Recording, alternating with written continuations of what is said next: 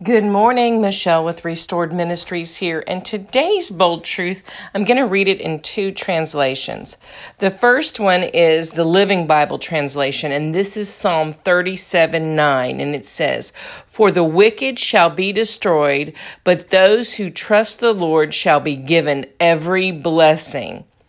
And then the second translation is the NIV, and this is where I first heard this verse in this translation. And it says, "In times of disaster, they will not wither. In days of famine, they will enjoy plenty." So today, be encouraged that you shall be given every blessing when you trust in the Lord.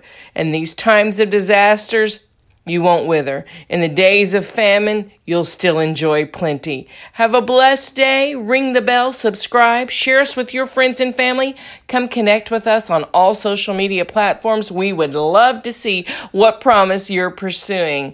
Take care, and we'll catch you back tomorrow on the next Bold Truth Raw Faith podcast.